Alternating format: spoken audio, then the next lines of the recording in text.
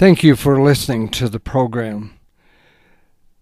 The miracle here of this man, his withered hand healed, is to me continuing about what he told them about being fishermen of men. And in Luke, we were looking at where he said that, and the fish is in that he gathers those that are to be saved, and they just let down the net. And then the leper is that anyone, like the Apostle Paul would say, I'm the least of the least. Any belong to him. It's not a respecter of persons who we are or anything like that. It's whether he, by his, like Paul said, like making pottery, some of it is like it was really true in the temple, or the gold, the vessels were for just worshiping God. They were sanctified, as it were, and then there were other vessels that were important, but they weren't like that. So I don't know. It's election is really hard to maybe understand, and that's why my experience is most people don't believe in that anyway. But I do, and it is extremely significant whether you do or not, how as then you see other things. But salvation, the election, and then saving anyone, and then the one man that his friends, he saw their faith in his faith to be healed, and the extent how much, if you don't doubt and you want it with all your heart, is what that shows me about salvation, and that he, like he said, I have power to forgive sins and die for you and live in you. That would be the whole thing that they would have all understood or should have thought about what would happen. And the most important thing about all that, like he told them, it's not the time of this or that, or whether you die or not, or here, or whether I come back before you. He said the thing is to do and abide in my love and joy and peace each and every day. That was it. And he said, do what I have told you, and that's, in my opinion, looking at it, there's a lot of good things you can do, but you look at what he said to do is abide in me and have fellowship with me in that way of genuine love. And it can be done. Yeah, you have to, like he said, die to the old man and crucify yourself. Man, it's, and I don't mean to laugh. It's a kind of a tragic humor is how difficult that is when it comes right down to it. But when he showed me, at least in not too long ago, certainly not all of my Christian life, but that it can happen when you want it with your whole heart, and you're willing to put up the self. And so here, anyway, that he shows that he has power to. And it wasn't their faith that they had, and I've heard it said there again, every man has the faith to believe in Christ. Well, if that's true, then you're saved by grace through faith, and that's a gift of God, and no man can come unto me unless it's given to him. Well, that's like the serpent would say, yeah, we got a problem here, right? See, it doesn't add up. No, to the creature in his mind it won't, and to Adam and Eve, whatever, it didn't. But that's sort of here is just continuing here. The next miracle that it looks like to me has to do with who is, not that being healed is being saved, but you know what I mean looking at it. It's kind of connected together in a way. But this man had a withered hand, and he's the one that you'd think, wow, that's what it's all about, and it is. But there again, like we were talking about last time, and if you really look at it, who's the important person here? Well, it's him, the Lord. It's not that man or the Pharisees or the people listening. It's him, that if it weren't for him, none of this would be happening at all. And they were watching him to see whether he would heal on the Sabbath day, so they could find a reason to accuse him. And it had to do with this withered man on the Sabbath day in the synagogue as he was teaching. They knew that man was sitting there. The Lord knew, they knew, he knew it was he was. Everybody did. And it brings up a thing I was trying to think about that I do or happens in my mind is these things really happened. And so you can really make them real as you are able to yourself, because it's not based on a true story. It is a true story inspired of God through these men to be written down as to why and what happened. But here they wanted to find any way to discredit him. It didn't matter what. And finally, after this, it's kind of, they had the idea of blasphemy. You know, well, you say you're God and a man, and you can't do that. It's blasphemous. And if he had been just a man, well, yeah, it would have been. But, and then here, I wanted to point out the corn. It's kind of humorous there where it came to pass on the second Sabbath after the first, and here's in Luke, that he went through the cornfields, and his disciples plucked ears of corn and did eat them, and were eating. And certain Pharisees came to his disciples and said, "Why do you do that which is not lawful to do on the Sabbath day?" And it couldn't be eat food. They would have had to, I guess, look at it as harvesting corn. I don't know. But it was that pathetic, as it were, and the common people, a lot of it said the common people as it heard him gladly, and they knew the Pharisees were. It's like today, people, a lot of people anyway, know that some people are just complete hypocrites when they pretend to be so righteous. I don't know, and I don't want to fall into that group, But here they were trying to. It's like I was talking with somebody about this, about the tax code of a rich person. I heard a rich person say one time, if you have much business property, this and that, and you're dealing much, the IRS tax code, if they want to find something wrong, it is virtually impossible to make it to where, because it is so complicated that even they, and I can believe that. And you hear similar things like, well, they were doing that to him. They were trying to find something he did on the Sabbath day. And you say, well, why is that like that? Because their traditions, they got so off the rail about it. I've read things like that you couldn't carry a comb or a brush and you couldn't look in a mirror and you couldn't, and it was true in the law. You couldn't go but a certain distance. You couldn't gather firewood. You wasn't supposed to cook. You're supposed to prepare for that day. And that day would be set aside, like the seventh day was in the beginning there, to just worship God and be with God and be in fellowship with Him. You don't have to do anything. I don't remember it saying much they did on the seventh day. They just rested, or He did, and they rested there with Him. And when they started doing something, is when, when He left and came back and whatever, it went bad real quick.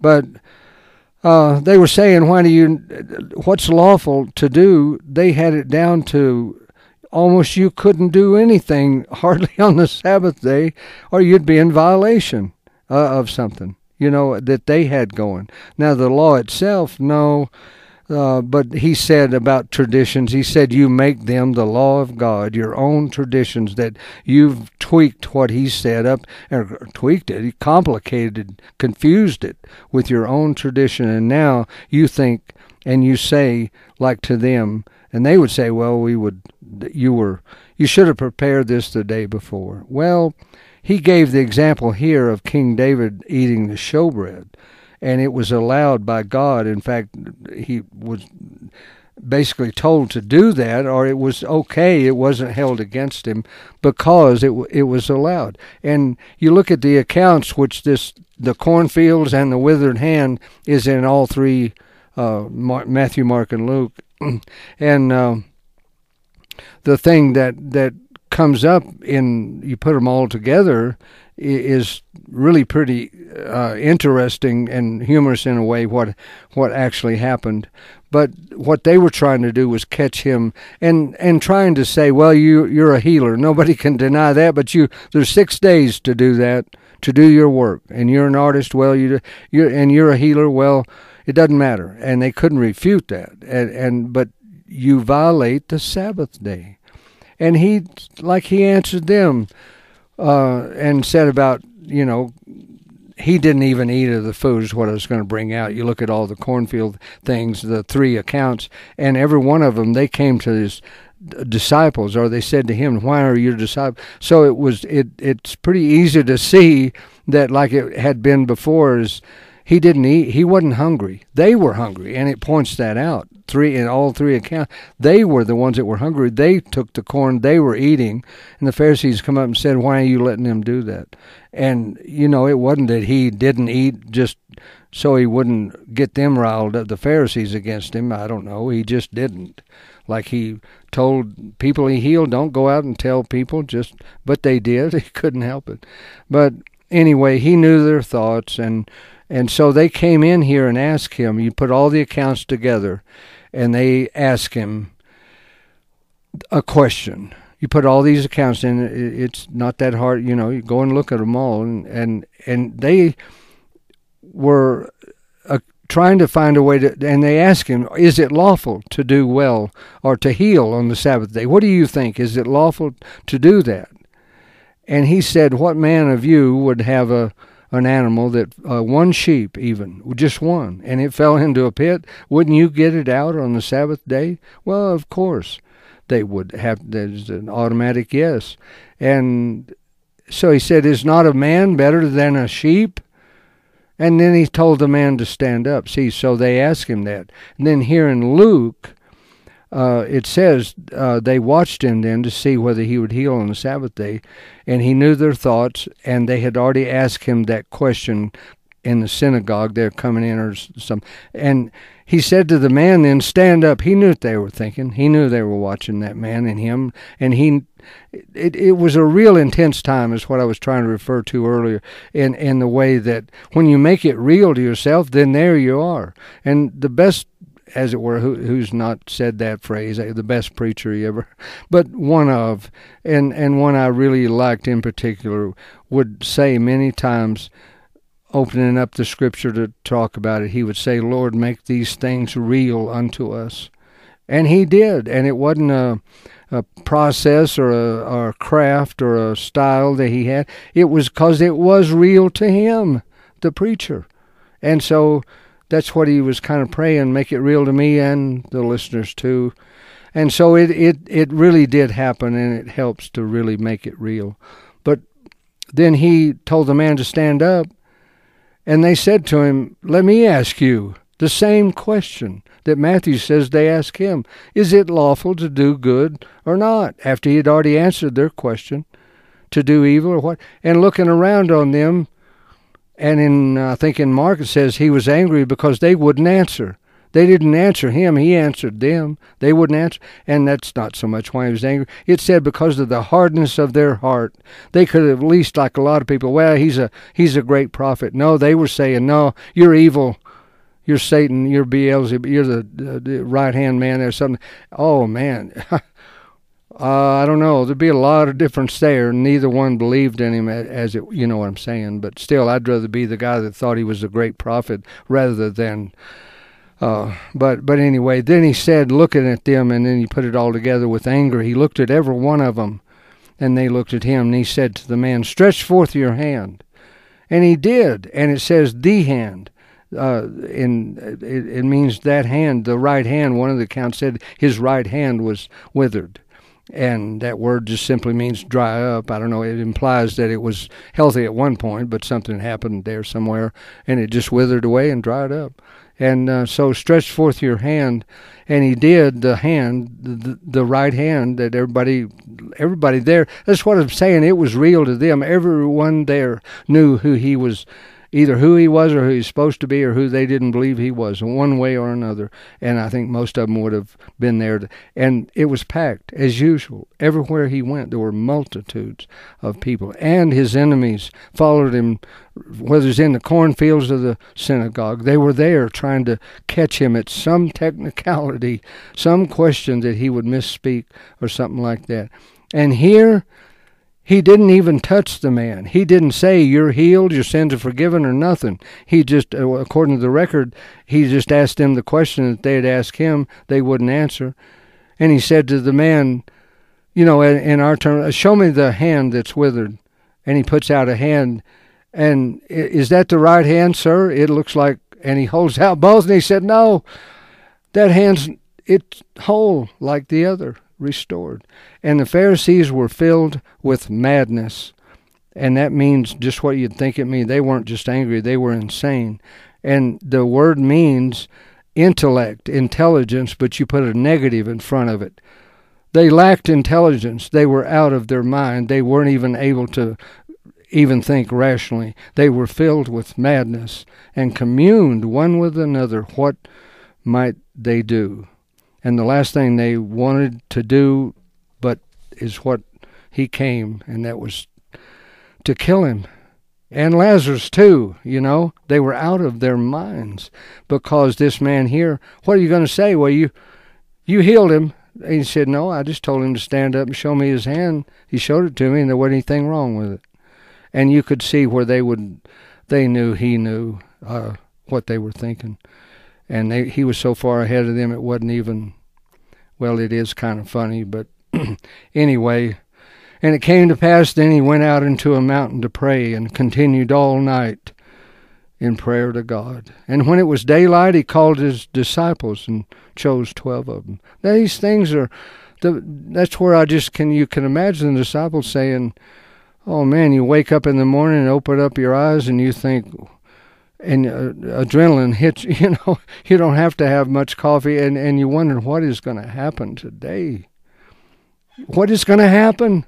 You know, and after all the dust had settled here and everybody at home talking about the man with the withered hand, the Pharisees and all that, telling the family what happened and all that, I can just hear the little kid, 10 years old, say, well, you were there? Oh, yeah, I was with Uncle. So I saw it. I heard what happened. And well, what'd you get out of that? What's the bottom line? And you might want to say, well, you should say, well, the withered man, the hand, he was healed. Well, he started jumping up and down. I never saw anything like it. But what if the little kid said, what happened there was I saw God. And he looked at me. And, oh, yeah, he healed that man, everything, but I saw the Son of God. I saw the one, you know, and I'm only 12 years old, but that's what I remember, Mom, about that whole thing. That was the bottom line. And even the adults, and hold on, you know. Wow, he has a point there, and it is a point, and it's so easy to forget about him. So easy, it really is not funny. But that to me shows about salvation is that, like Paul said, even the gospel preached in contention, and he was in contention everywhere he went, preaching what he did to lost or saved, as it were, sanctification or salvation. Either way, he was in trouble with people, to the point James said, there's believers here that look at you as a heretic and would kill you. It's that bad. And because he threw out circumcision, and they agreed with the Mosaic law, well, yeah, whatever, but not circumcision, that's different. You don't understand. And he knew exactly what they were saying. He was one of them. Sanhedrin, right there, or way up, I mean, as equal as anybody in that way, and he knew, and they knew he knew, but that was their only way to counter what he had to say is it's Christ alone, 100%, when he lives in you. That is true life and salvation. And it's that simple. And without that, you can be in paradise like Lazarus was and say, you know, we didn't sin there, but it wasn't what we weren't God. That's what it's all about. That's the promise of the Spirit. That's what we want, and that's what we have today. And that's like Paul said, we have this treasure in earthen vessels so that we may know that the power is of God. What's he mean? The power to do it, the wherewithal. And Paul said another place is he's able to do it. That's not the problem. James said that's not the problem. You can't blame him. It's your choice to give up resentment and unforgiveness and choose to have his love. It's right there inside of you. In fact, that's who you really are if you belong to him. And it can happen. It really can. And it's so much more wonderful than the other way. It's, there again, really not funny. Well, I don't know. It's a special thing to me to be able to even talk about it. But thank you for listening to the program.